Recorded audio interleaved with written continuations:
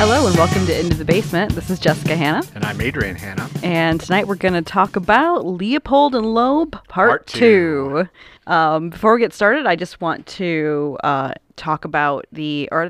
just refer to and mention the reference material that I used for this episode. And there's 3. The first is Leopold and Loeb, Crime of the Century by Hal Higdon. For the Thrill of It by Simon Batts. And The Leopold and Loeb Files by Nina Barrett.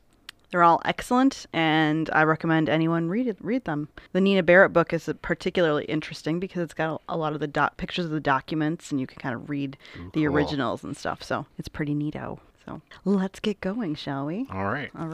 So last time when we left off, Nathan Leopold and Richard Loeb had just killed Bobby Franks. He was a classmate and Richard's second cousin, and they had started the process and a real good basketball referee. Bobby Franks? Wasn't he the one that was refereeing all the kids' No, he's baseball games? Umping baseball.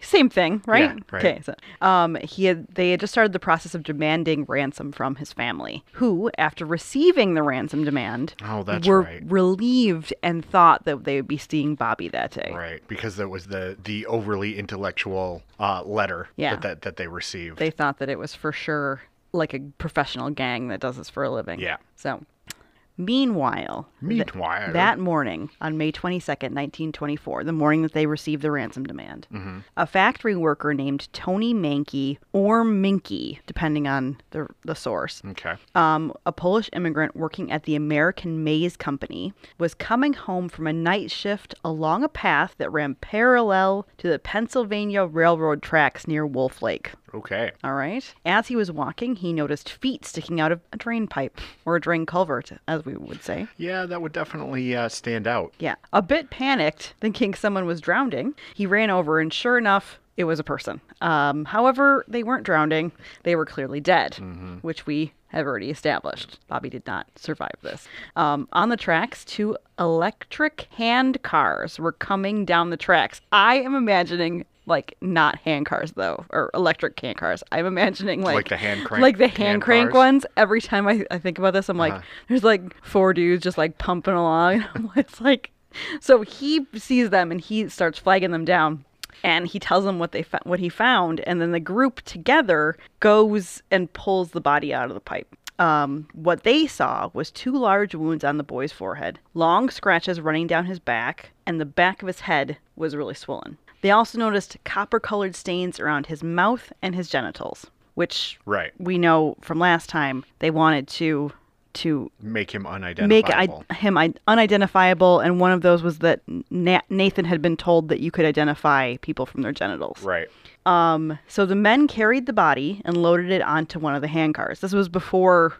It wasn't really before forensic science. They still wanted to cordon off an area, but these guys were like, we need to get this body to the police. So they loaded him up on the handcars, and as they were leaving, one of the workmen noticed a pair of tortoiseshell glasses laying on the ground. Thinking they belonged to the boy, he put them in his breast pocket to give to the police. When they got to the police station, though, he put the glasses on. He was just, playing around, because he wasn't sure if they were the boys or not. So he was, looking in a mirror with glasses, and he was like, they don't suit me. And so... And they also were way too strong.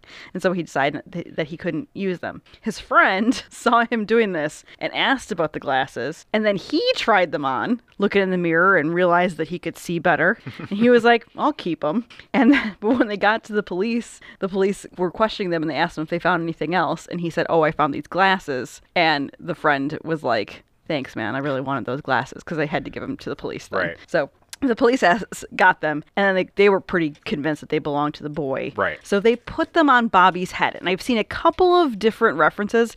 Some people said they put him on his eyes.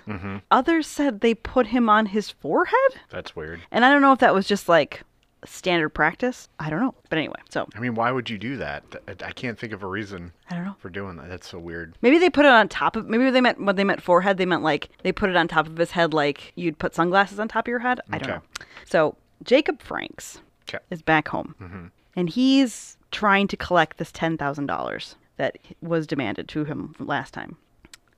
And in doing so, he confuses the teller at the bank who'd originally tried to give him like new bills. But he says, no, you can't give me new bills. You have to give me old bills, because that was part of what the ransom note said. Right.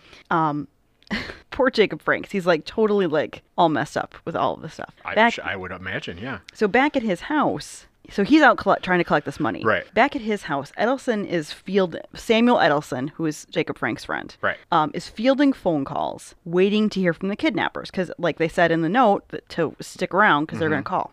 However, the press had earlier heard about the kidnapping from some gossipy telephone operators. Thanks, ladies. And they started calling nonstop. A reporter from the Chicago Daily News, James Mulroy, had been sent over to the Franks' home to speak to the family. They let him in after he promised to be discreet and not tell anybody what was going on. So, not yet, anyway. As he sat with the family, he received a phone call. It was his editor calling to let him know that a body of a young boy had been found at Wolf Lake. So the little boy appeared to be about 10 or 11, about 5 feet tall, weigh about 100 pounds, and he had horn-rimmed glasses. When Mulroy asked Jacob Franks about it, because by this point Jacob Franks has come back, Franks insisted it couldn't be Bobby, because Bobby was older, obviously, slimmer, and didn't wear glasses. Right. I'm a little confused about the 100 pounds. I don't feel like any 10-year-old boy or even 14-year-old boy weighs 100 pounds. Right. Do you? No. Unless they're really tall. Right. Like, there's no way that, like, a little boy... I don't know. Whatever. Maybe it was because they got, whatever, bodies get heavier when they're deceased. Okay. That could be part of it. I don't know. So... Edelson is concerned because he doesn't want to send any of the family off, because they don't actually believe it's Bobby. They're thinking that doesn't sound anything like Bobby. We're not going to, Right. But he says to Flora's brother, Edwin Gresham, why don't you go to the morgue and see if it's Bobby? And if it is, call back, but don't say anything more than yes if it is and no if it's not. And so Gresham goes away. Goes into the police station. He sees the body laying there. He realizes his nephew, and he looks at it and he goes, "Why is he wearing glasses? Right. Bobby doesn't wear glasses." And so the police are like, "Oh, okay." So they put that in the evidence bag, right, and go from there. And then he calls Edelson and just says yes. So after receiving that call, Edelson had the terrible task of telling Jacob. And he leans in because they're all sitting around, and he's trying to be discreet. And he whispers to his friend that it's looking bad for Bobby. And then Jacob Franks is like, "What do you mean bad for Bobby?" And Edelson is like, "He's dead. It's him." And they're like, before Jacob Franks can even react, the phone rings. And it's the kidnappers. This is the phone call. Edelson, hello? Hello, is Mr. Franks in? Who wants him? Mr. Johnson wants him. Who is that? George Johnson. Just a minute. He gives Jacob Franks the phone. Mr. Franks? Yes? This is George Johnson speaking. There will be a yellow cab at your door in 10 minutes. Get into it and proceed immediately to the drugstore at 1465 East 63rd Street. Couldn't I have a little more time? No, sir. You can't have any more time. You must go immediately. And then they hang up. Jacob Franks is all messed up. Right. So he's just been told that his kid's dead. But they want money he's confused. Like, he can't wrap his head around it. Right. And because he's all confused, he immediately forgets the address to where he's supposed to go. So there's a hullabaloo inside. Right. And then a cab pulls up. Cabbie gets out of the cab, knocks on the door, says, "I'm here for Mr. Franks." And they're all standing around. They're like, "Should Mr. Franks go?" Jacob Franks is like, "Should I still go?" Go where? It was now, it's clear Bobby's not coming home. Right. Is it worth it? No, Sam Edelson says. It's best not to go, best not to risk it. You don't want it. What if these guys are out to get you in some way? So, plus, they didn't really know where to go. Right. Because he forgot the address. Because apparently, this is one of the oversights that our boys have had. You don't just say an address once. Right. You want people to show up. Anyway, so. Well, they say you should say something 3 times in order to get people to remember it. Oh, that's good. Good advice for those kidnappers out there in the future. But also, as soon as the cabbie showed up and somebody just paid him to tell him to go away, they were like, "Just go. It's too much." So sorry for your trouble, dude. Exactly. Poor cabbie. It's like, what? Somebody called me. Poor cabbie. He got paid. Oh yeah, I guess he got paid. But still, very confusing ride, I could imagine. So a few blocks away that morning, we got Dickie and Babe hanging about. They're scrubbing the inside of the rental car over at Leopold's house. The chauffeur, Sven Englund, found it a bit odd since, you know what? Guess who never did any physical labor ever? Right. Good old Nathan. Yeah. So he asked the boys what they were up to, and they told him that they'd spilled wine and wanted to get the stains out because Loeb's dad was a teetotaler and was totally pro-prohibition. So they were like, we don't really want to make his dad mad. Sure. Which, I mean, it sounds good, right? Yeah. They're doing it at Loeb's or at Leopold's house so that they can avoid... Plausible. Yeah. So Englund starts giving him advice on how to get the stains out because he's a chauffeur, right? He knows how to clean a car. And they're like, no, okay, yeah, sure, all right, whatever. But mostly it's very uneventful. He just sees them cleaning the car, which, of course, makes Richard nervous. Right. But they didn't really murder the chauffeur because he saw something. No, but it does make him very nervous. But Nathan's like, it doesn't matter, dude. We've got stuff to do. We have got to get this money. Now this is the thing that I think is really funny about these two. You have Richard, who's like really into the murder. Mm-hmm. Like he wants to kill the boy. Like that's clear. He's planned it. He's pushing it. It's, they're almost going to give up and do it another day. And then he sees his cousin and he's like, yeah, this is the kid we're going to do it. Like the ransom is Nathan. Right. All the way. Nathan I don't know if it's like just to get the money or if it's just like he has plans for the money. I don't really know. But it's definitely like this. This is Nathan's part of the plan. Nathan really is excited about the ransom part. So, they meant it to go down something like this. Okay? Okay.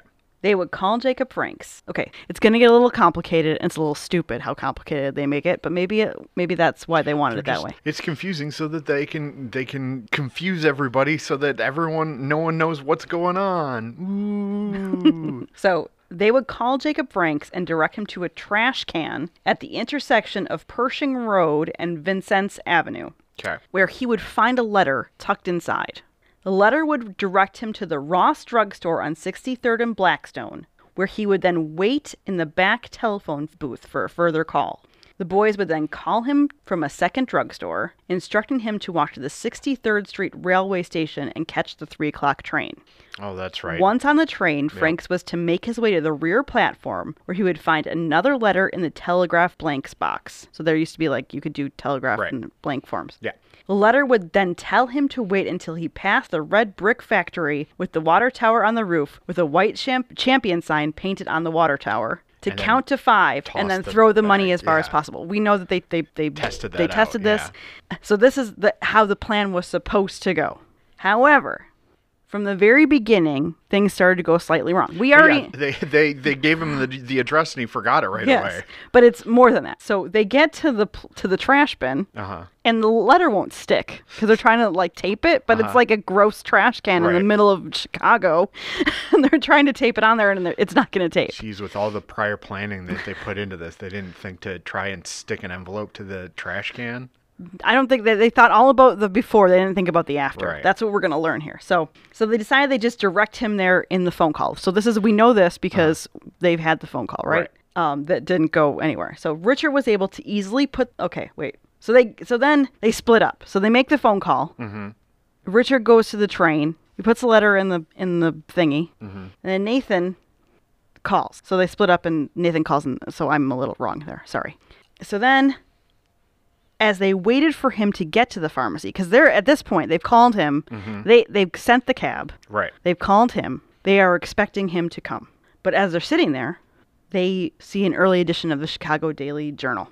And of course, that says there's been a young boy's body discovered in a culvert near the Illinois and Indiana border, which, that's where they left the baby, or left the body. So, And they were flabbergasted. They couldn't believe that the body had already been found, even though they left his leg hanging out of it. Right. So at this point, Richard's like, whoo, we got to give this up. Mm-hmm. We cannot keep going. But Nathan is like, no. Got to get that money. We still have to get the money. Yep. So he thinks that maybe the family doesn't know about the body. Right. But again, maybe they wouldn't have if Mulroy hadn't been at the house.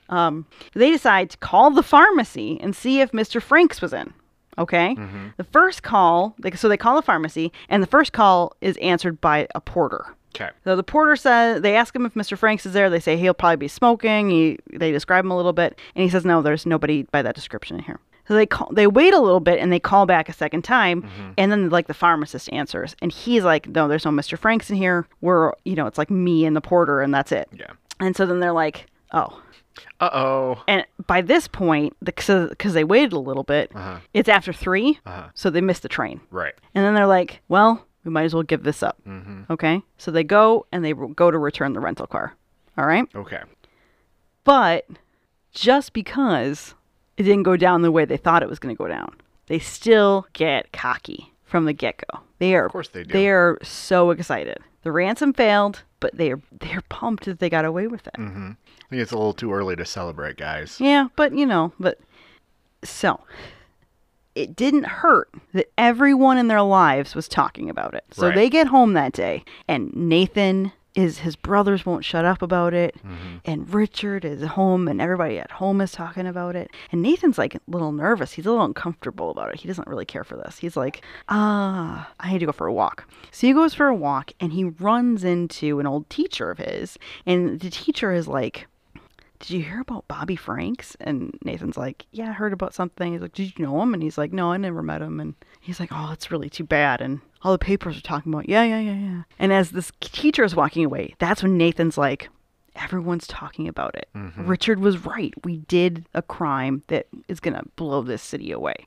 So he's pumped that they did this crime. Right. And he's convinced they're never going to get caught. He's like, we're brilliant. This is great. Richard is immediately pumped and immediately loves the fact that he is gotten away with this. Like he loves the idea that he knows something other people don't know. So much so that on Friday, we're talking 2 days after the murder, he's hanging out at Zeta Beta Tau because that's what he does. And a friend of the house, he's not an actual member, but he's a friend of the house. Howard Mayer is his name. Okay. Who happens to work for the Evening American or the Chicago American, possibly the Chicago Evening American. I don't really know, but we're just going to call it the Evening American. Okay. He stopped by to like chill out and have a drink or something. So the conversation, of course, turns to the murder because it's so new and everybody's really like a little nervous about it and kind of excited about it. And Richard cannot stop talking about it. And he starts talking about the phone call from the kidnappers because this has been in all the papers now that the kidnappers called. And he says, let's go down to 63rd Street and try to figure out what pharmacy he was supposed to go to. Like, he's like, let's go check it out, man. You'll get the scoop because he's working for a paper. And he says, after all, kidnappers would, okay, all right.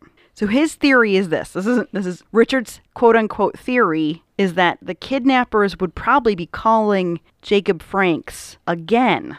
So they sent Jacob Franks to this pharmacy, which they would probably be calling him from a different pharmacy at that pharmacy. Okay, that's his quote-unquote theory, which we know it to be actually true because that's the reality. He's really got some insight into these kidnappers. Yeah. So he's like, we should go down and try to find out what pharmacy it was and if anybody called Mr. Franks at that pharmacy, and then you'll have the scoop. So Mayer was like, oh, really? Dude, I just wanted to come over here for a drink. Yeah, like he's not really into it. Leave work at work, dude. but he didn't really get interested until a couple of alumni from the university, James Mulroy, who happened to be the reporter who told the family about Bobby, and Alvin Goldstein, his partner, because they worked in partners at Chicago Daily News. They come in. And Loeb put the same proposition to them, and they were like, let's do it. Let's go down there. So Mayer didn't want to be scooped, so he's like, fine, I'm coming too. Okay, I'll come. And so then the four men went down to the area, went down to 63rd Street and checked out all the drugstores. And I think Loeb purposely like waited until to take him to the actual place, to the last one. Right. Because like Mayer is like, we're not finding it. I'm not into this anymore. I'm going to go sit in the car. I'm bored and my feet hurt. Basically. So they were just about done with the mission when Loeb and Goldstein, so Mulroy and Mayer, I don't know if Mulroy was doing something else, but Loeb and Goldstein go into Vander Bogert and Ross and ask the porter if there'd been any calls for Mr. Franks the previous day. And of course, the porter told them, yes, a man had called. And Loeb goes, hey, Goldstein, you could have this. We don't have to tell the other guys. You could just have this. It could be your scoop. And he's like, no, we all did this together. Let's call him in. So Loeb like runs out and he's like, this is the place. He's like all excitedly telling her, come on in. This is the place. This is the place. And so the reporters all go in and they talk to the porter, and then they call in their newspapers, and then they call the police because, of course, this is a big thing, right? Yeah. Like they actually found some clues. And Loeb is just like grinning from ear to ear. He's so pumped that he was right. Right. He was right, And all his friends are like, wow, he's really into this, So then on their way back to the fraternity, Loeb is like, hey, let's go stop and pick up some papers for my quote unquote mom. And then they were like, can we take a look at them? And he's like, no, she doesn't like it when they're ruffled, so you can't look at the papers. He's like, this is what murderers do. They gathering trophies. They gather trophies. Yeah. Yep. And then, of course, this is one of the most interesting things that I think Loeb does not. I don't know how people didn't fucking know it was him, because Mulroy is riding in the back seat of the car with Loeb, and he goes, hey, you knew Bobby. Who's your cousin, right? What was he like? Was he a good guy? What do you think of him? And Loeb says, if I was going to murder somebody, he was just the kind of cocky little son of a bitch that I would pick. Wow. Yeah. He's like, yeah, fuck my cousin. Like, he just got murdered 2 days ago. You can't have a little feeling for him? It's crazy. So later on that day, Loeb and Nathan or Richard and Nathan are hanging out, and Richard tells Nathan about this escapade he went on, and Nathan is like, what the fuck is wrong with you? Why are you putting yourself front and center in this investigation? Why are you being such an idiot? And Richard is like, because it was amazing and we're getting away with this. But Nathan is like, okay, so because you're basically putting yourself out there, we need to come up with an alibi. Now is when they decide to come up with an alibi. Right. And so they're like, okay, let's think this through. Now, this is another, with all the planning that went into murdering somebody, you would think that they would come up with an amazing alibi. Right. But they came up with no alibi. I'm going to read this to you, and you tell me what you think is wrong with their alibi, okay? Okay. So, they decided to tell the police. First of all, they said this would be their alibi within 7 days, okay? Because anything longer than that, you couldn't reasonably remember what you were doing that day, right? Right. So this would be what they would spout off if they were interviewed within 7 days. Okay. They decided to tell police they'd gone to Lincoln Park on Wednesday afternoon in Nathan's car and drank a bit before having dinner and meeting up with a couple of girls. So that's their alibi? Mm-hmm. Yeah, I don't see what... Okay. I'm going to read it to you again. Okay. They'll tell the police that they went to Lincoln Park in Nathan's car, drank a bit, went to dinner, and then picked up a couple of girls. Okay. Okay. Later on, you'll realize. Okay. So they also needed to get rid of the typewriter. So this is Nathan's mind is going now. Mm-hmm. Now Richard is effed up in his mind. So he has to get rid of all these other things. So they're like, we have to get rid of the typewriter. So they go get the typewriter and they pull off a bunch of keys, which is very smart actually. And they take the keys and they throw it into they go to a park and that has two bodies of water, or like bodies of water that are big enough, a body of water that's big enough that they could throw the keys into one's end, and then the typewriter they throw it off a lagoon. Gotcha. Okay.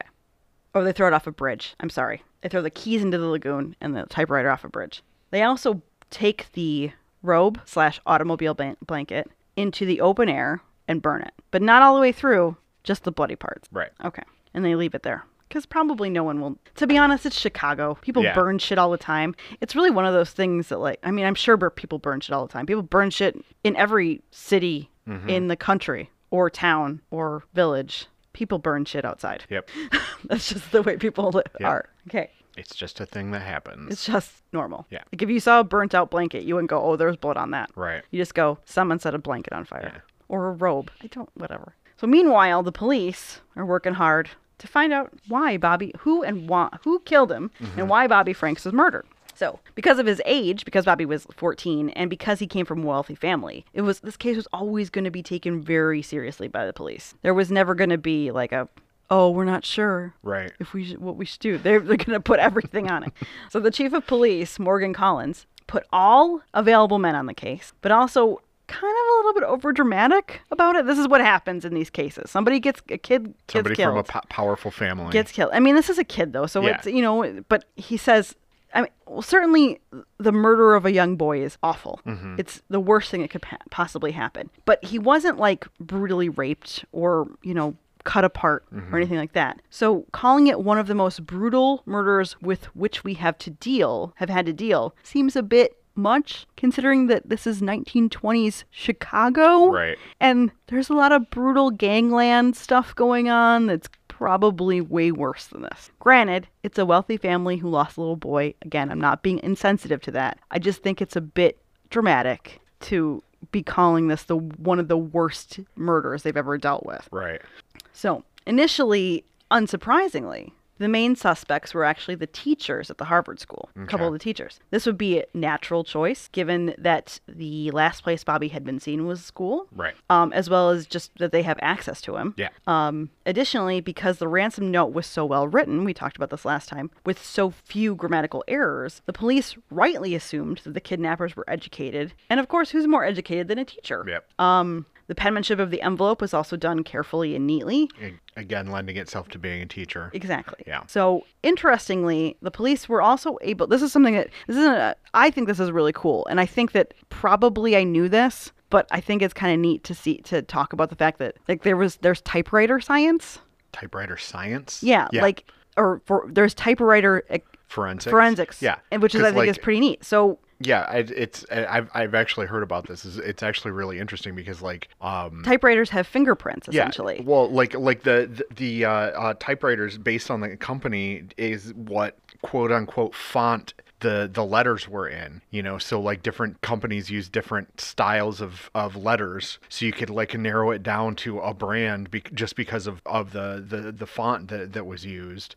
And then there was other things like oh well, we figured out that it was this typewriter because it's got a wacky F key, which means that it doesn't hit quite right, so it's less ink on this one particular part of the F and stuff like that, which is really actually pretty interesting. See, that's one of the things that's part of the thing. So they could tell that it was typed on a relatively new, like within 3 years, Underwood portable typewriter. So they could tell that it was a specific, probably because you were saying the font, and that the typist had used 2 fingers and was not familiar with the touch system, which is the system that most of us use if you type and you don't look at the keyboard. That's the touch system. Right. Okay. So the reason they could tell that is because some letters were lightly typed, and some were hit so hard that they almost went through the paper. Okay. So it was like, it wasn't like a natural, like... You're hitting with even pressure. You're hitting with even keys. pressure. It's like they're, point, or like, what is it? Search and punch, or search and... Hunt and peck. Hunt and peck. It wasn't hunt and peck. It was hunt and peck. But it was like hunt and peck. It was like extreme hunt and peck. Yes. So... I thought that was interesting, but that also leans itself to possibly a teacher, because most people don't have a typewriter, right? Or necessarily, I don't know. I don't really know how popular typewriters were. It feels like a thing everyone had a type. I feel like everyone had a typewriter. I think that was still in a time when typing was women's work too. So could be. So 3 teachers in particular stood out as suspects to the police. The first was athletics teacher Richard Williams, who had seen Bobby that night. Right. And they had spoken to him. I think he was the one who went in to the school with Dad and Edelson. Right. Walter Wilson, a math teacher who'd taken a particular interest in Bobby and his brother Jacob, in fact, took them out to like a game or something and didn't bring them back until 1 o'clock in the morning at some point. Yeesh. So this is a person who has a history with the boys. And Mott Kirk Mitchell, that's a name. Yeah. An English teacher with rumors swirling around him about some sexual misconduct with the kids and with other men. So there's some... So he was a sex pervert. Yes. People thought that was at the time. People thought these things about him. He's a deviant. But this is also the teacher that Leopold had run into the day before. Okay. Who had basically been concerned about it. So... His name will basically be the guy that the police think did it until they figure out that it was Leopold and Loeb. Gotcha. Basically because he had a mortgage due that day that was 10 grand. And I'm like, how? Yeah. How are you supposed to come up with 10 grand for a mortgage due? There's some questionable stuff there that I want to look into.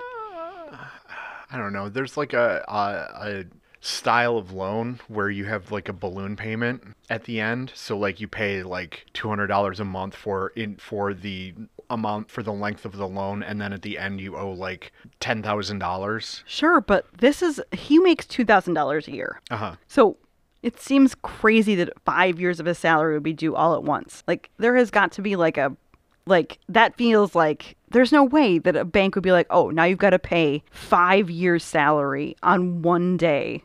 Can you imagine? Somebody was like, hey, Adrian. I know. But this is also for, the Great Depression, and banks were probably doing some crazy-ass, shady shit.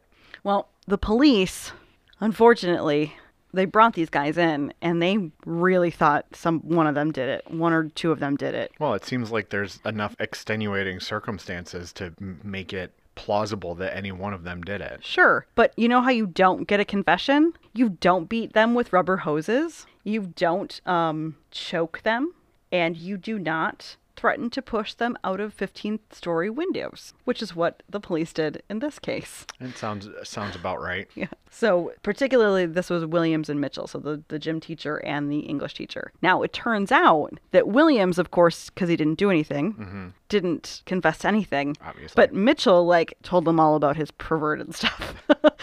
So he's like, yes, I've had sex with men, basically.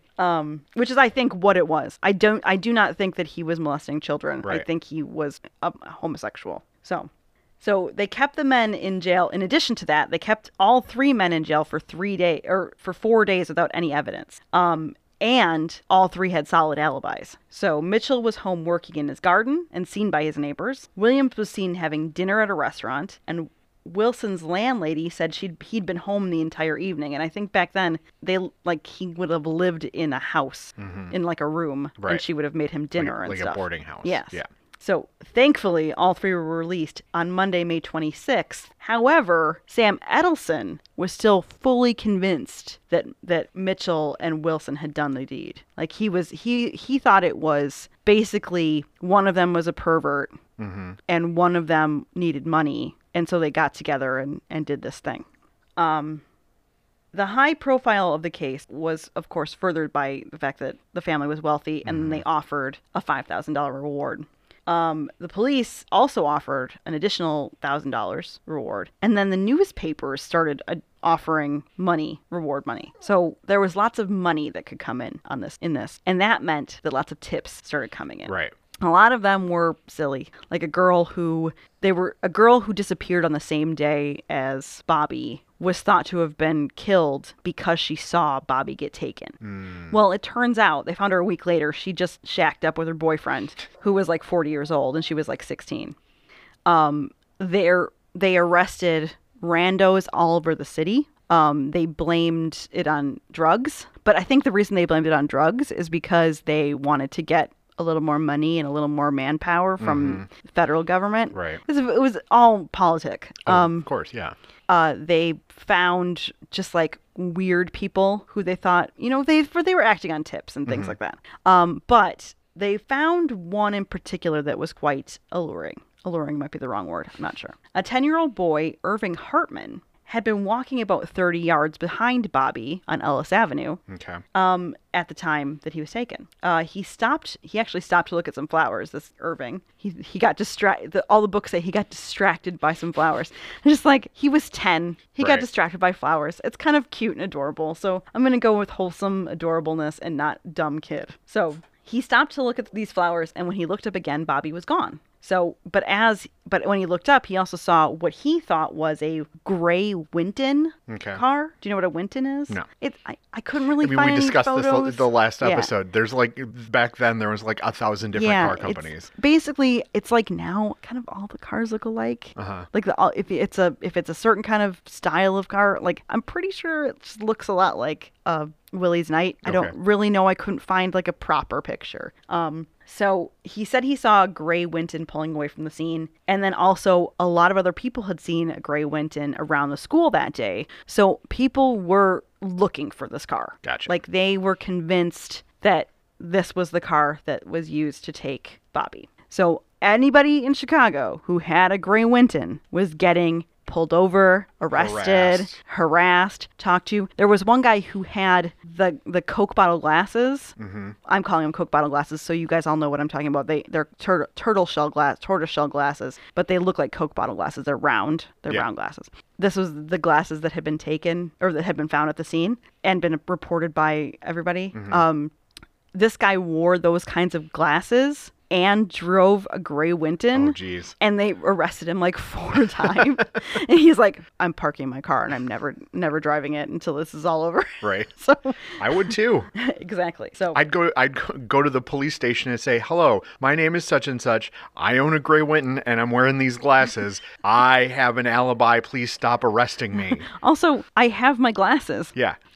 I didn't do You this. might have had a spare set. Maybe. Of course, like I said, the tortoiseshell glasses were found at the scene. Mm-hmm. Bobby, of course, did not wear the glasses, and his uncle told him that. Right. So a search was done for the owner of those glasses.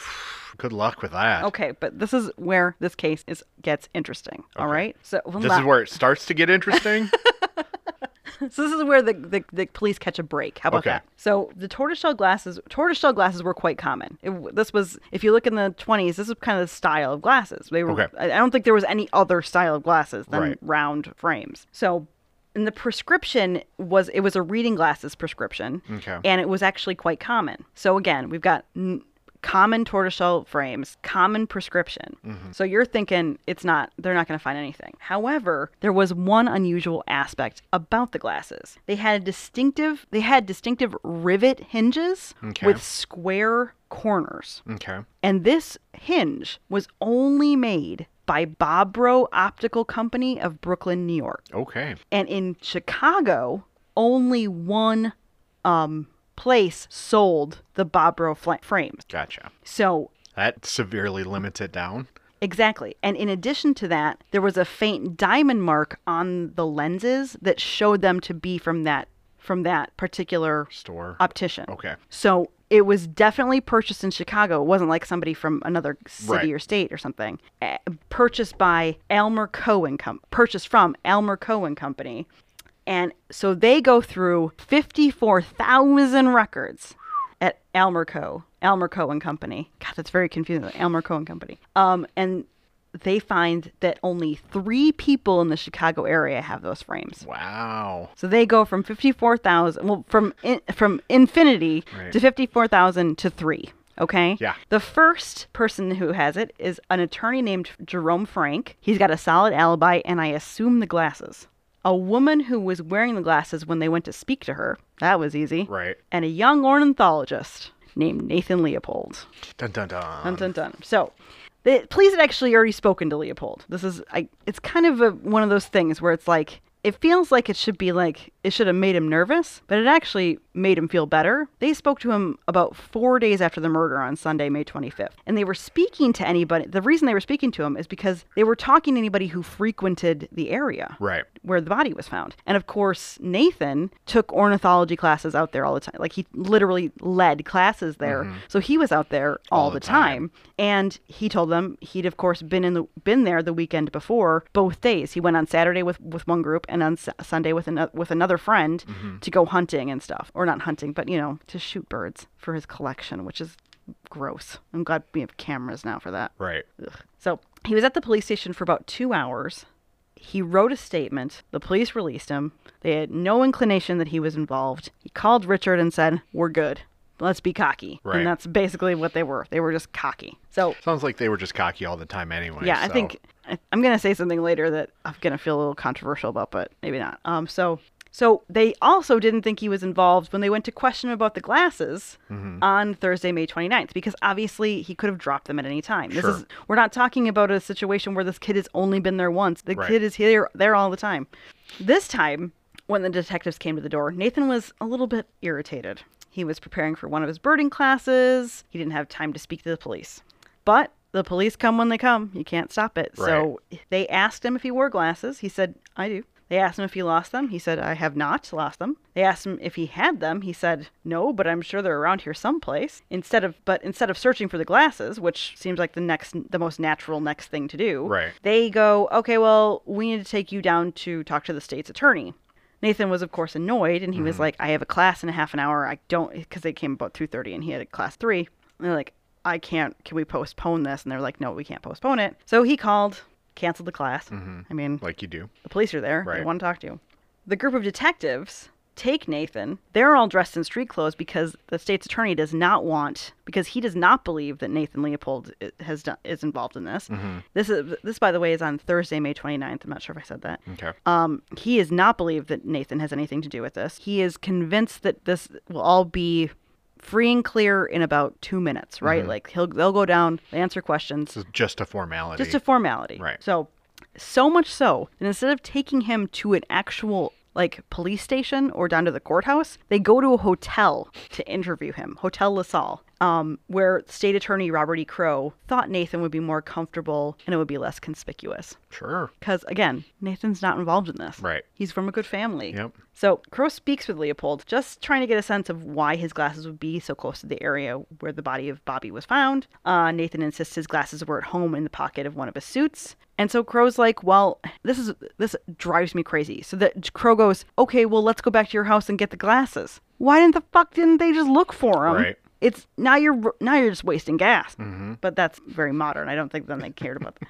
So they all went back to Leopold's house, and Nathan appeared to scour the house for his glasses. We know that he knows that they're his glasses. We know that he knows that this is not, this isn't ideal for him. But at the same time, he's like, whatever, they have nothing. I have a reason for my glasses to be there. So when the glasses are not found, concedes that they're probably his, and that he probably dropped them when he tripped or fell or was existing out there while doing birding. So the police kind of go, well, all right, you're probably right. Let's help. But do you want us to help you look for the glasses? It's very unclear why the police start searching his house.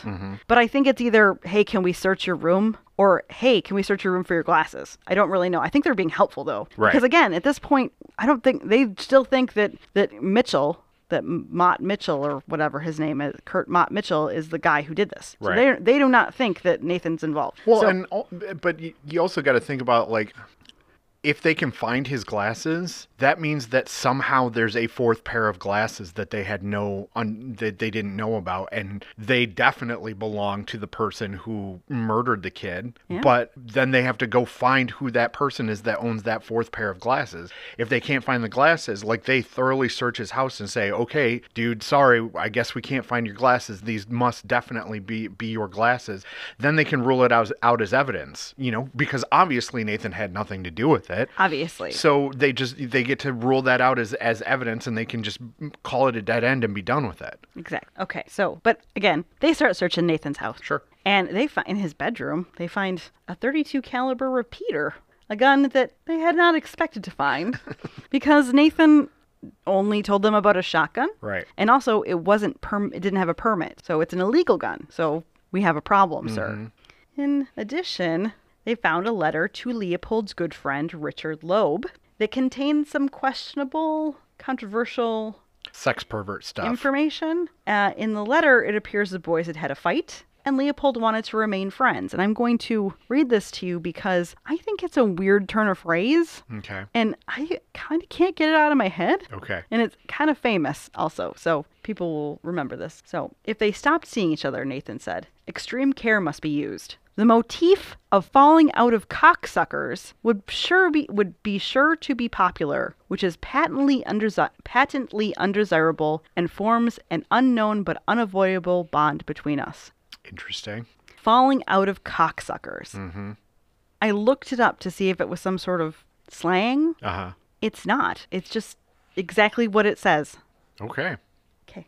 So these two pieces of evidence, of course, change the way that Crowe thinks of Nathan, because now he's convinced that Nathan is a homosexual sex pervert with an illegal handgun. Yeah. And he's an armed sex pervert.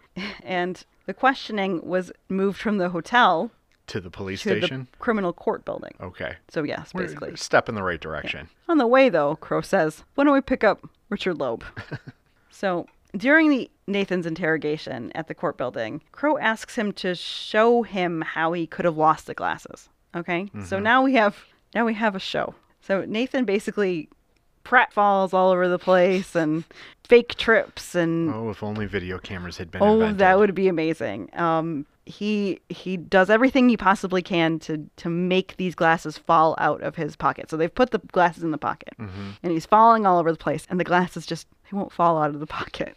So this is somehow. I mean, he doesn't, in a way, this is silly. Right. Because he doesn't know how his glasses fell out. So if he really isn't innocent, if Nathan Leopold had actually been an innocent man, you can't put this to him. You can't hold this to him. Right. Because how the fuck does he know how he lost his glasses, right? Like, so the only time the glasses fell out of his pocket is when he took off his jacket, laid it on the floor, and picked it back up by the hem. Okay? Okay. So, again, he could have taken off his jacket and forgotten he'd done that while he was out there birding. This is not proof. This is circumstance. This is all circumstance. Yep. But this, of course, is not, I don't think they think he killed Bobby yet. I think they just think he's a pervert, that he's having sex with his friend and they don't like that. And he's got an illegal gun. So they do have an actual reason to hold him at this point because he does have an illegal gun.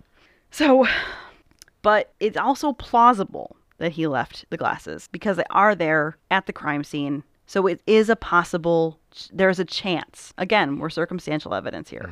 They can't rule out that he's the killer. They're clearly his glasses. He's clearly hiding something. You know at this, like they don't say it, but they don't have any books by Crow going, that kid was shady as shit and I knew something was going on. Like you just have like the court documents and stuff where they're like being, scientific about it. Not scientific, but you know what I mean? Like just they're not saying how they feel. They're just being very bland about it. And so we don't know if Crow wasn't like, this kid killed Bobby. There's no way he didn't kill him. Like we don't know. Right. We speculate, Extrapolate from the documents.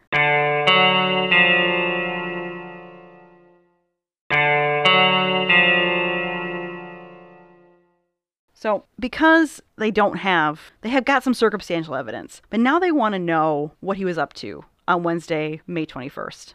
Right? Like that's a natural next step is, well, we've got to prove you didn't do this. So tell us what you did on Wednesday. And this is Thursday the next week. So we're 8 days off, Adrian. Right. So the threshold has been met.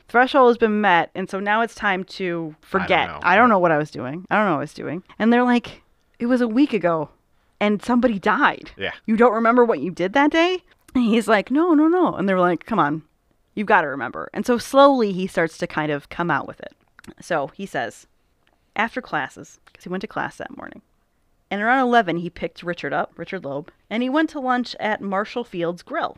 They then grabbed a bottle of gin and went to Lincoln Park so Nathan could do some birding and they both could have some drinks. Nathan said that they, quote, might have been a little happy by the end of the day, but neither of us was drunk, unquote. However, since Richard's father was a teetotaler and disapproving of Richard's drinking, the boys went to dinner to get the alcohol smell off their breath. After dinner, they started cruising for a couple of girls with nothing to do, quote unquote, and found a couple. However, when the girls wouldn't, quote, come across, unquote, they dropped them off and went home. And then when he got home, he drove his aunt and uncle home. Sounds plausible. Sure. However, apparently there was some questioning. I think this is speculation on one of my sources that they were like, that the police were like, but I thought they were gay. Like, that doesn't mean that they don't go out with girls. Right. Or try to have sex with girls. It just means that they fool around, But anyway, so they kind of take that as face value. They're going to ask Loeb about it too. Sure. They're going to, they're going to confirm. Do some follow-up. Yeah. But what about this letter? Put this letter to Loeb. Were they homosexual? No.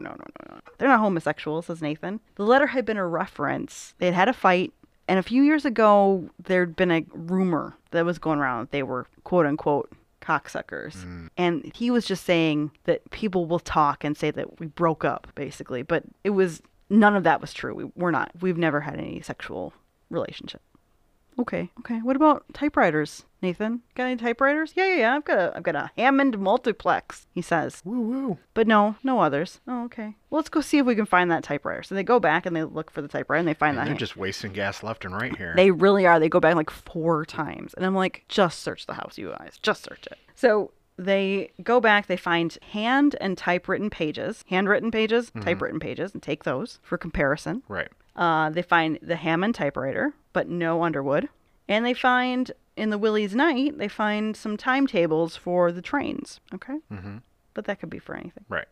Well, plus at this point, I don't think the cops don't even know about the train part of No, the plan. no, they don't. So this is on Friday that this is all happening. At this point, Nathan has been in custody for 24 hours. He does not have a lawyer. He has not asked for a lawyer. His family has not brought him a lawyer. He is without lawyer. Likewise, Loeb, without a lawyer, was now being interrogated, of course, at the Hotel La Salle, because gotta make him comfy. it's probably, if it's not Nathan, it's definitely not Richard. Right. But maybe it's Nathan, but probably not Richard, even though that's his alibi. Right. And he was basically telling the same story as Leopold. Only one difference. He said the boys went home right after dinner. Nothing, no mention of the girls, which the police kind of flag, but also, I mean, right there you can kind of be like, oh, he's being discreet, Yeah. right? So a mutual friend of the guys gets word. I think he's yet another reporter. They're friends with like all the fucking reporters. So a mutual friend gets word that they're telling different stories, and him, thinking that they're not guilty, like goes to talk to Leopold and says, "Hey, dude, what's going on? Dickie's story is totally different from your story." Or he's just, he's saying that you guys went home after dinner, and then Leopold's like, "Oh, you know what? You should go tell him. I've told them everything, and it's okay. He can tell him about the girls." Just like kind of like going with that, he's just being discreet kind of a thing. So the friend goes to talk to Dickie, and he's like, "Hey, man, like Leopold says he's got a message for you." And Dickie's like, "What's the message?" And he's like, he says you can tell him about the girls, that it's not a big deal. And he's like, "Oh, okay." So then Richard goes, "Yeah, we picked up a couple of girls, and when they wouldn't put out, we'd basically drop them off." And so then their stories match up, and the police are like, "Oh, okay." But Crow, the state's attorney, is absolutely convinced that he's headed in the right direction. It appears, after comparing them, it appears that Leopold's handwriting matches the writing on the envelope, and that the typed stuff was typed on the same typewriter as the ransom note from the Underwood. So they can't find the Underwood at the house. Right. They're like, they go back to look for it. They scour the house. They talk to everybody. No one can remember anybody ever having this Underwood typewriter except the maid. The maid remembers that there was an Underwood typewriter in the house. And they're like, "When was it there?" And she was like, 2 weeks ago. At least 2 weeks ago, I saw this thing. But now it appears it's no longer there. So they question Leopold, still with no lawyer. And he said he never had a second typewriter. And if the maid had seen one, it was probably brought by one of the boys in his legal study group. So what do? They bring in the boys from the study group. Ask which one has the Underwood. And but this is the thing. They question the boys in front of Leopold. Like, Leopold's in the room, and they're like, "Do you have an Underwood typewriter?" And these kids are like, "No." And then Leopold would ask a question. Like, Leopold was asking these kids questions, and they're like, "No, I never had an Underwood typewriter. I just only ever saw you use it." And Leopold's like, "I feel like you brought it in." And they're like, "No." So they all like totally deny. And after this super creepy questioning where he was like staring them down and being weird and like, "Okay, guys, it's your typewriter." And they were like, "It's not my fucking typewriter, you weirdo," Stop staring at me, Swan.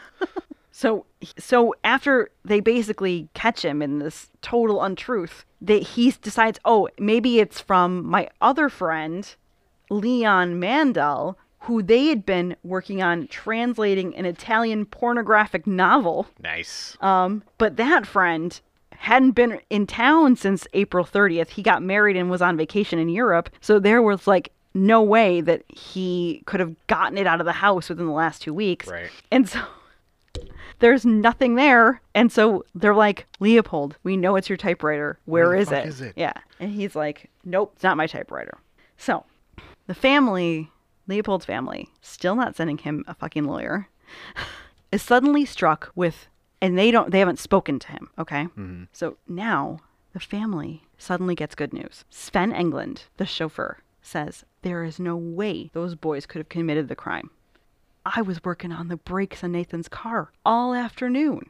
Oh, this is where their alibi falls apart. Nathan could not possibly have committed the crime if he didn't have his car. The family was thrilled. And because they did not send him a lawyer or talk to him while he was in custody, they didn't know he had an alibi. So they send Sven to the police station to tell them there's no way these boys could have done it because, they didn't have Nathan's car that day. They had a different car. Or they didn't have Nathan's car that day. So instead of helping Nathan, it destroys their alibis. Mm-hmm. And the police fucking pumped. They're like, oh, really? Okay. So they decide not to confront Nathan with this information. They decide to confront Richard.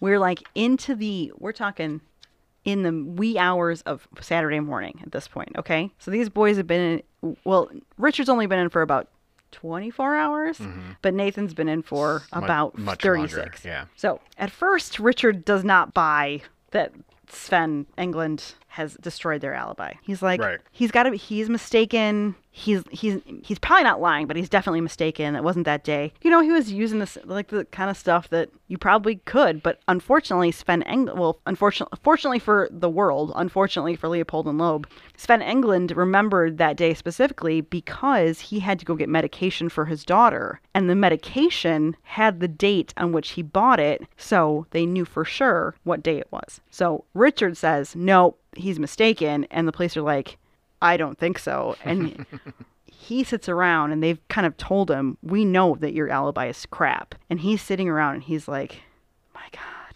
And he looks at the police and he says, he told you that? And they say, yep. And he goes, shit. And beginning at 1:40 a.m. on Saturday, May 31st, 1 week and 3 days after the murder, Richard Loeb, without a fucking lawyer, begins to tell Robert Crowe and a handful of other detectives the real story of what happened on May 21st. Starts motor mouthing. Yep. So Totally got away with it, you guys. But also, I want you to remember something. Part of Loeb's fantasy was getting caught. Right. So I wonder if this wasn't exciting for him. Oh, sure. He gets to talk about what happened. He gets to get punished for what happened. This is very, like, on par with what Richard wanted. Mm-hmm. I also wonder a little bit. Nope, I'm going to bring it up in a second. I'm going to wait. So after Loeb's confession, of course, Crowe confronts Leopold because he got to knock him down a peg, Yep. right? So Leopold's feeling a bit Just cocky. give him enough rope to hang himself. Yeah, just enough. So they'd held Leopold for, about 36 plus hours. And we're talking like 4 o'clock in the morning at this point. So Right. I think he slept, but he hasn't slept much. And so Leopold's taunting Crowe, saying they don't have sufficient evidence, that they can't take it to trial, like whatever they're saying is bull, like he's full of it. You've got nothing. And Crowe stops him and he says, what about the rental car? How about how you did make up false identity? What about how you guys ate hot dogs and root beer after you killed Bobby? And he says, Loeb told us everything, including that you're the one who killed Bobby. And of course, Nathan Richard told you. Well, if Dickie's talking, I'm talking too. And so so Nathan goes, all right, let's talk. And then Crowe has to stop him. He has to say, why don't you wait until we get the guy here to take the notes? The court transcriber Right. or whatever. We don't have a stenographer right now. You need to shut up. So, but when he gets there, Nathan basically confirms everything that Richard Also, says. why would you go interrogate a dude without somebody Because to take notes? I don't think Crowe expected Leopold to go, oh, well, if Dickie's talking, I'm all for it. Like, these two are not normal criminals. No. And also kids. And Yeah. I don't think you don't really know how a young person is going to react, So basically, Nathan confirmed everything Loeb said, except, of course, that he didn't kill Bobby. Richard killed Bobby. So this is the contention Right. of the whole thing, is that they will not admit who I will actually killed him. corroborate literally everything he said, except for the fact that I killed him because he killed him. See, this is one of the things that, like, Not it. this is essentially, I think, why Richard wanted them both to hold this Yeah, each so that end. they were both culpable. Yeah, and now it's, Nathan did it, no, Richard did it, no, Nathan did it, no, Richard did it. And this is a thing that like, they get re-interviewed and they correct each other's, like, they go back and forth correcting each other's statements. No, now he said that I killed him, but he killed him. Like, they're like, oh yeah, that's how it happened, except I didn't kill him, he killed him. And then they're like, how could I have killed him? Because I wasn't in the backseat. It makes more sense for me to be in the backseat. It makes less sense for you to be. Why would he get in the car with me if he didn't know you? And why would he get in the car with you if he didn't know me? Or if he didn't know you, he knew me. And like, I've looked at these cars. You can see the person in the back seat better than you can see the person in the front seat, to be honest. Like, Bobby got in the car because he saw you, Richard. Richard Right. killed him. I'm on that Richard killed him. But maybe Nathan killed him. I don't fucking know. So anyway, that's how kind of that first day like went. They just kind of went back and forth. Like they were sitting in a room arguing about, or not arguing, but just respectfully disagreeing with the other's confession, Right. which is just hilarious to me. They're like, no, I didn't kill him, he killed him. No, I didn't kill him, he killed him. It's just so funny. So anyway, later that Saturday, so I don't even think they've allowed them to sleep yet this night. So they've gone from confessions to probably breakfast to now they're going to retrace the steps of the crime, still without fucking lawyer. So that drives me insane. They're like, whatever. They're the richest kids in town, Right. and their parents have not gotten them a lawyer yet. Right. So the police take them to retrace the steps of the crime and to also recover more evidence. Okay. So they stop at the rental car shop. And then the lunchroom where Richard called to give Nathan a reference.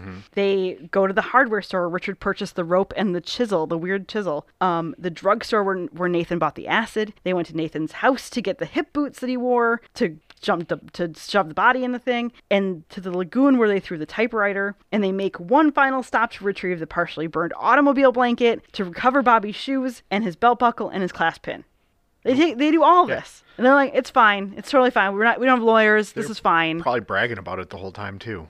Well, and this is the thing they keep saying, is that while they were doing this, the police were questioning them. They were saying, did he have to die? Yeah, of course he had to die. Why did he have to die? Well, because he recognized us. Like, it's no remorse. Right. Not a single, not one iota of remorse from either of these guys from day one. Like, they are never really going to be remorseful of this. Right. When the press and the public found out about who killed Bobby, and then they found out why, that it was literally no reason, that it was a thrill kill, they were crazy. I bet. Yeah. And they were demanding blood, of course. With such callous motivations and no remorse, it was clear this would be a hanging case. Crow was certainly gunning for it. It was with this in mind, the idea that this was going to be a capital punishment case. That Jacob Loeb, Richard's uncle, because his father had actually been recovering from a heart attack when all of this happened, Okay. finally Got him a lawyer. went to the renowned anti-death penalty lawyer Clarence Darrow, not to get the boys off, but to save their lives. And this is what I think. I think a little bit they knew these boys did this, and they didn't send them a lawyer because they almost wanted them to hang themselves. Uh-huh. I think that Richard and Nathan sucked as people. Yeah. And their They families sound like it. and their families were like, I mean, aside from all of the, murdering and getting cocky about murdering thing. Yeah, they seemed like pretty difficult, arrogant, shitty kids that maybe the parents were like, maybe they need a couple of days in the police station. And then they found out they actually killed the kid, and they were like, Maybe they need a couple of years in prison. yeah, like it was like they almost like let's, maybe if they're in there, we won't have to deal with them anymore, you know? So back to this Leopold and Loeb arguing about who did this thing. Okay. They were really pissed at each other for a while. Oh, I'm like, sure. Like a couple of days. Like, Well, okay. It's not really what I was thinking. No. I think that's like friendship and ending levels of. oh, you would think. But with Leopold and Loeb, it was basically Leopold was kind of. It was a lover spat. Yeah, it was almost lover spat. So Leopold was like way more bad at Loeb than Loeb was at Leopold. And I think that has more to do with it. Like, Loeb was like, listen, babe, let's not have a fight anymore. We got to deal with this. We got to be a united front. And then Leopold was like, you're right, Dickie. Whatever you say, Dickie. Like, it feels like it was like, we got into this together. Let's just stick together. But still, neither of them would admit who did the killing. Like, they Right. still blamed the other one. Right. But it was just like, oh, no, he did it. No, he did it. Like, that literally for the rest of this time, they're just going to be like, oh, no, he did it. No, he did it. No, he did it. So...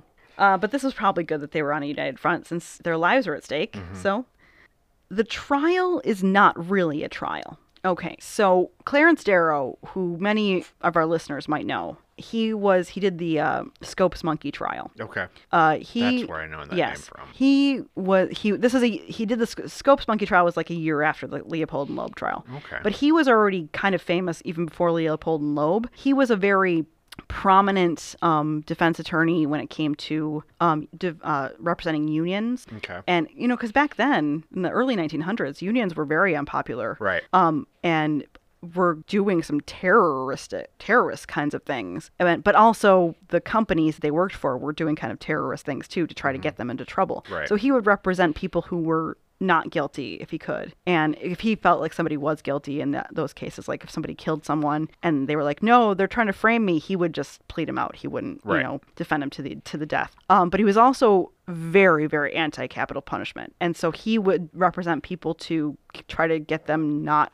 Look, Your Honor, my client is guilty as sin, but don't kill him. But it was back in, so he thought that poor people didn't get the same kind of representation as rich people. So he would often represent people who couldn't afford and afford a good lawyer. And he would talk about the fact that he very much believed that being a criminal was inherent. It's very back in the early 1900s, there was this idea that like you couldn't control your life. You had no free will. A lot of people, there are still people who think that. But there was definitely this sense of like, oh, if you are committing crime, it has to do with your upbringing. It has to do with your genes. It has to do with who you are inherently. You can't change that. Which is patently untrue. But at the time, that was a good defense. A good defense. So he could go into trials and say, this person was always going to do this and they couldn't help it. Why should we kill them for it, essentially? And so so he would represent people who he just didn't want people to die. And also, he hated capital punishment because sometimes innocent people get killed. It's all the same reasons that people hate capital punishment today. Sometimes the government kills the wrong people. Sometimes the person is mentally disabled and cannot and should not be murdered. That sort of thing. So this is the guy they've chosen to represent the boys. And immediately he thinks that they should do not guilty by reason of insanity. So he sends the guys all these shrinks. And what they find out is that they are not insane. Leopold in particular does not want to be considered insane. He very much feels very sane, and he does not appreciate this idea that they're going to call him crazy.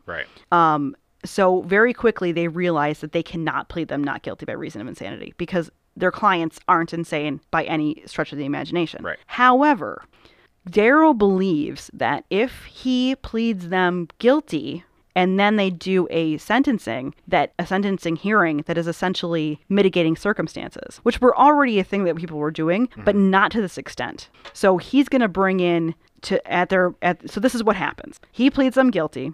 And he says, we're going to bring in psychologists to talk to you, judge, and ask you to please not kill these boys. That's essentially all it is. They're weird. They've had weird upbringings. They were molested. They were abused, things like that. We're going to bring all that stuff up. We're going to talk about how they understand right from wrong, but they also think that they're above the law in some way. They are not. We are not saying they're insane. We are saying they have a mental defect. So this is guilty, but don't kill him by reason of mental defect, essentially. Gotcha. So Crow is like, no, this is bullshit. He thinks that they're trying an insanity case on that side. So they're both like, this is like big, like the opposite sides of the coin arguing each other. This is what the hearing becomes, because it's not a trial, it's a hearing. And what it ends up being is just a bunch of bloviating dickheads who patently disagree with each other to an extent that like it doesn't matter. They're just bloviating their asses off. They've got experts on both sides. I'm not going to talk about the trial much more than this because all it is bullshit. It's a month for a sentencing hearing because they all need to be right. And it's not at all about Leopold and Loeb or the crime they committed. It's about philosophical differences on either side of the courtroom. Exactly. Yeah. Basically, that's what it is. And it's masquerading as, oh, these boys are not normal. Well, no, they're not. They fucking killed somebody. Yeah. That's not normal. So... and it's also boring bullshit. It's just ridiculous. So I'm not going to get into it. If you want to read about it, it's one of the most like lauded trials because of the arguments and stuff. And probably an excellent case study on how to argue against the death penalty. But at this probably used as precedent still. Probably. I mean, I would assume so. But I don't think that. I know? Personally, I don't think that we would be talking about the trial, because the trial is like the big thing about this case that people want to talk about. And I'm like, let's talk about the fucking weird kids who one of them was a Nietzschean and the other one was so sociopathic that people still question whether or not he was the good or bad one. Like it's just. this is way more interesting than the trial was, because at the end of all things, the judge didn't give a shit what they said. It was a month of trial. He sentenced them to life plus 99 years because of their ages. It had nothing to do with any of their bullshit. He was just like, they're too young to die on the gallows, which is what it comes down to. Right. So they got life for the murder, 99 years for the kidnapping, okay? Mm-hmm. And later on, Leopold is going to write a book called Life Plus 99 Years. I looked for it. I really wanted to read it. I thought it would be amazing I love reading books written by these fucking assholes because they're never good, but they're always hilarious. But also, Leopold's pretty smart, so it was probably quite well written. Now, he also suggested, the judge suggested that maybe they don't get out. Maybe we don't ever give them parole, because this is a time before life without parole. There was no such thing as that until much more recent, the later half of the 20th century. Okay. So he just recommended they never get paroled, okay? Which makes sense. There's a bit of a question there whether or not these two they really don't have remorse. They're laughing. They're having a great time at the trial. Like, a lot of the pictures you see that you've seen already they're like laughing. They're smiling. They look like cocky dicks. Like, it's just, fuck those kids, you know? Which is a lot of the reason why people were pissed that the judge did this. Like, they were like, those boys, if those boys don't die, who dies? Right. You can't kill anybody now if you don't kill the kids who killed the kid. Yeah. You know, but it's, again, we're talking, they're not totally kids, but they are kids. But there was, again, if you read these books, they talk about some case studies where boys about the same age were killed, were hung, that were poorer and could have used a bit of Darrow but didn't get Darrow, and a lot of people are like, why is Clarence Darrow working for these families? What's going on there? Like, he's usually the champion of the poor, and here he is, working for this fancy, rich family. And it's just like, well, he really believed in he was very anti-death penalty and did not approve of this. And it was a high enough profile case that it could get his name in the paper. That's really all it was. And that's why he bloviates his ass off during it. So anyway, so the Franks were happy with this because, as Jacob told reporters, there can be no appeal. There will be no more torture by seeing these things spread across the front pages of the newspapers. It will be easier for Mrs. Franks and for me to be relieved of the terrible strain of all this publicity. He is like 67 years old. He dies like 3 years later. Right. Like, this is not a man who is enjoying all the publicity from his child dying. Right. He's done with it, and he's glad to be over. And I think this is probably what happens to a lot of these families who, in these high-profile cases, is that you go from obscurity to fame for no fucking reason other than that your family member dies, and that's terrible. Yeah, it's a constant reminder. Yeah, you want to go to bed and sleep for days, I bet. You want to just be able to go take your dog for a walk. Yeah. Please, reporters, leave me alone. I just want to walk my dog around the block. Thank you very much. So Leopold and Loeb go to jail, right? They were carted to Joliet Prison in Joliet, Illinois, to begin their lives behind bars. They were put in different wings of the prison, and in 1925, Nathan was actually moved to a different prison called Stateville. In 1931, Richard was also moved to Stateville, and then they got to be basically living at the same prison and became friends again. They thrived there for a time, with Nathan working in the clerical department of the prison, and they worked together to start a correspondence school at the prison. So they used their time a little bit wisely at the time. They were still pretty young at this time, too. Meanwhile, stories of Loeb bucking the system have survived. In Simon Batts, For the Thrill of It, he says Richard kept a permanent deposit of $500 in the prison office that he received from his brothers, like, every time it got low, as well as a $50 deposit from his parents for, what do they call it?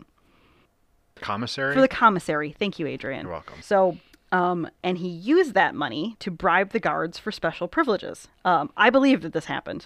This is rich boys. Yeah. I believe this happened. Yeah. It's likely that this is true, at least that he was bribing the guards, although how much he was receiving, $500 seems a bit high. Yeah. To be keeping in the office of the prison. I feel like people would be skimming off the top, but maybe that was the point. Yeah. I don't know.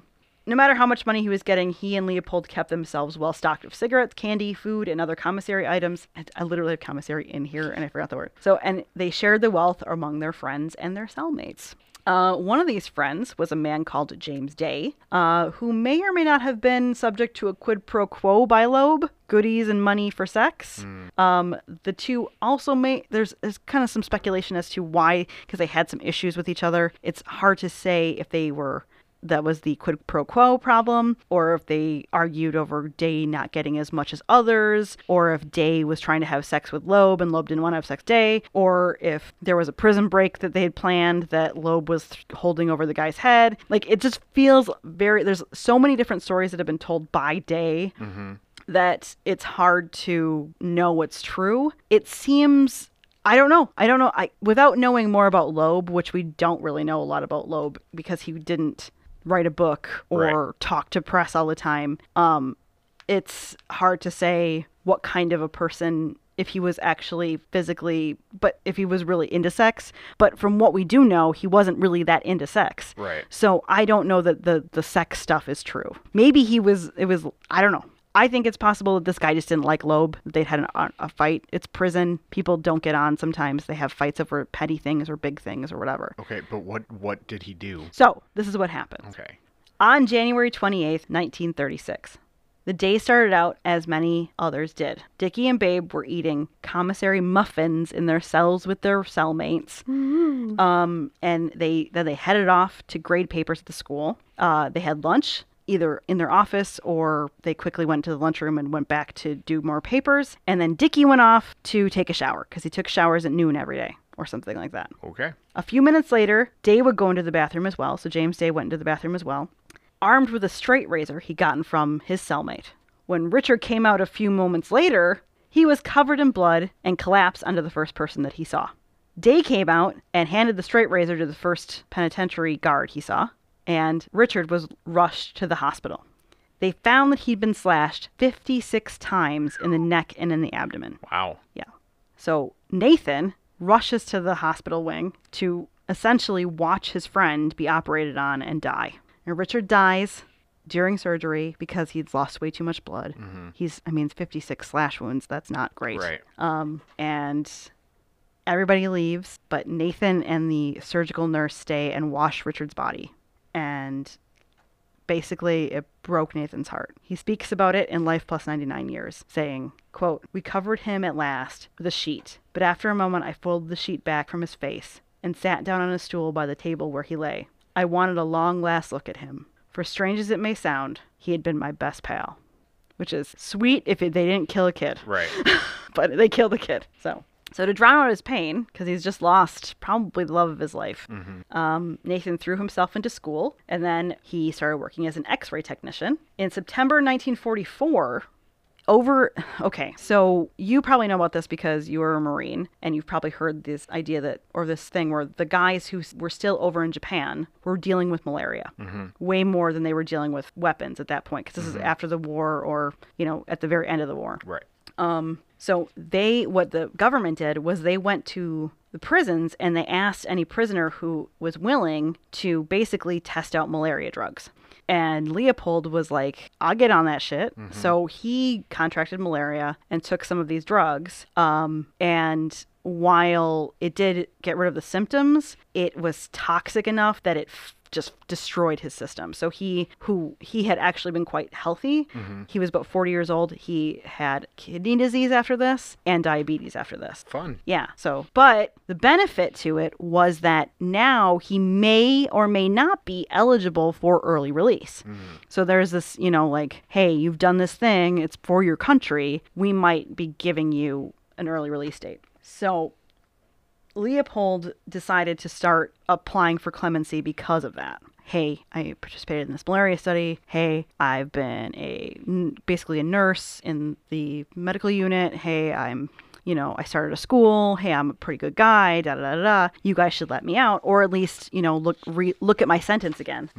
So he was not actually eligible for parole until 1957, but he did receive a clemency trial or a clemency resentencing, essentially. So the judge knocked his sentence from plus 99 years to plus 85 years. And that made him eligible for parole 4 years earlier than what he would have. So that's not much, but it's 4 years. Right. That's a lot of time, right?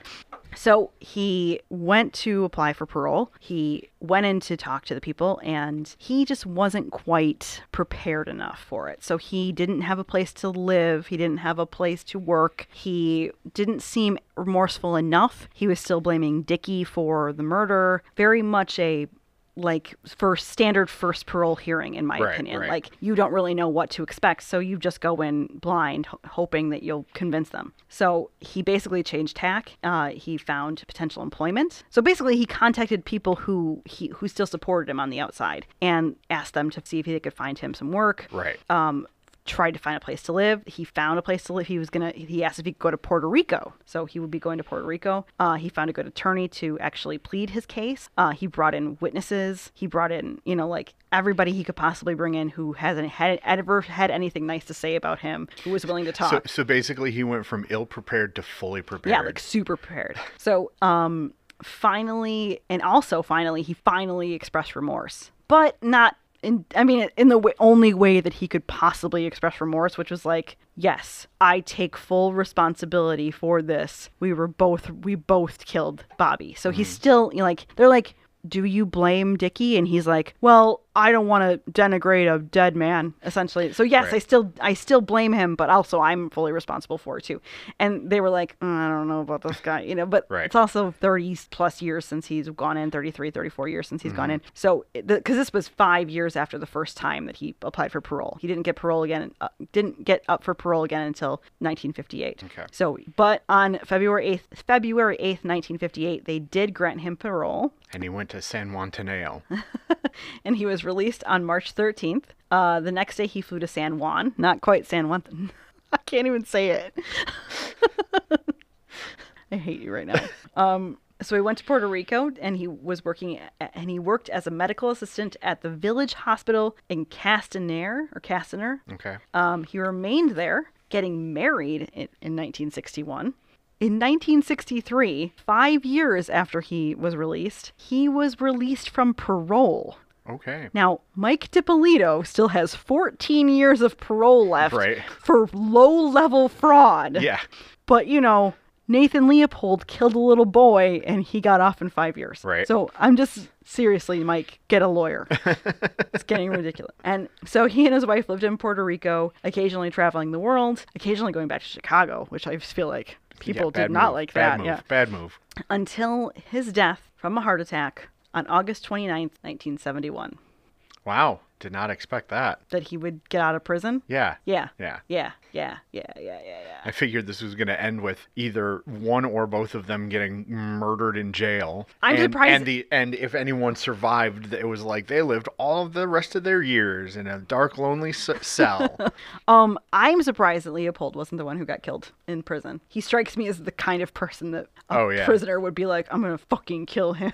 But maybe he kept to himself. I don't know. Maybe. I wanted to talk a little bit about the, real quick, I wanted to go down the list of creative endeavors that people have done based on the Leopold and Loeb case, because it's actually quite Extensive? Yeah. Well, not super extensive, but but enough. So there's Rope.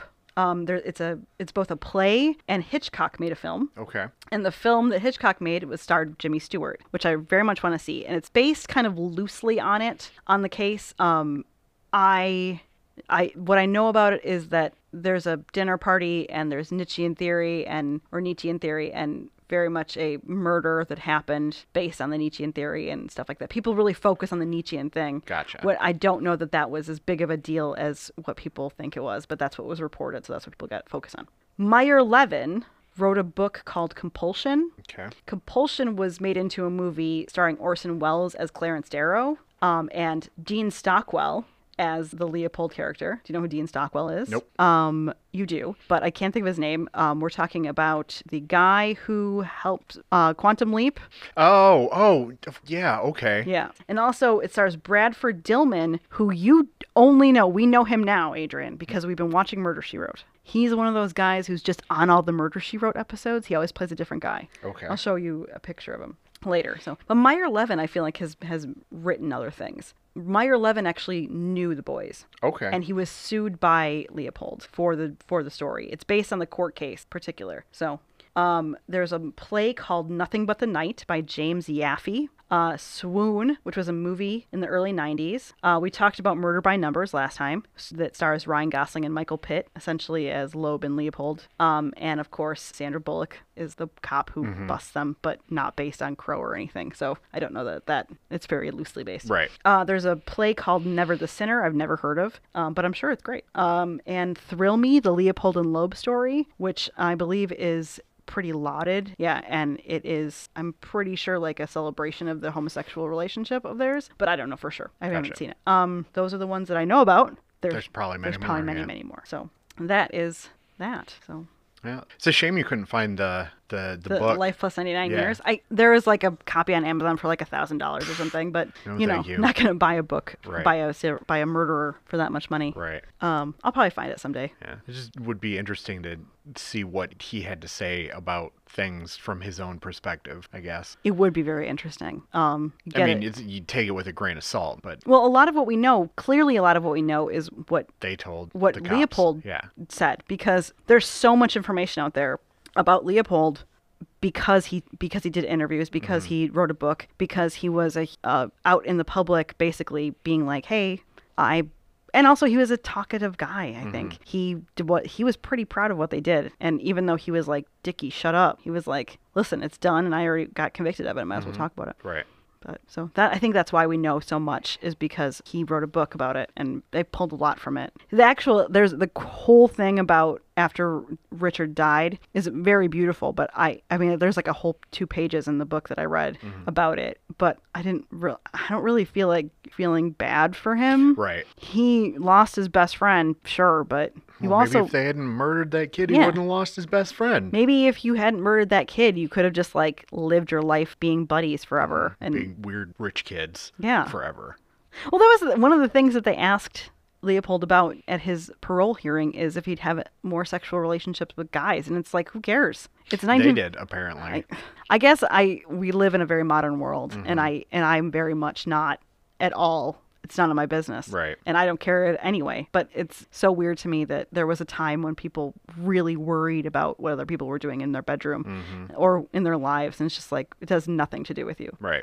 And it's so funny because I think one of the main reasons this case is so huge is because of the homosexual element to it.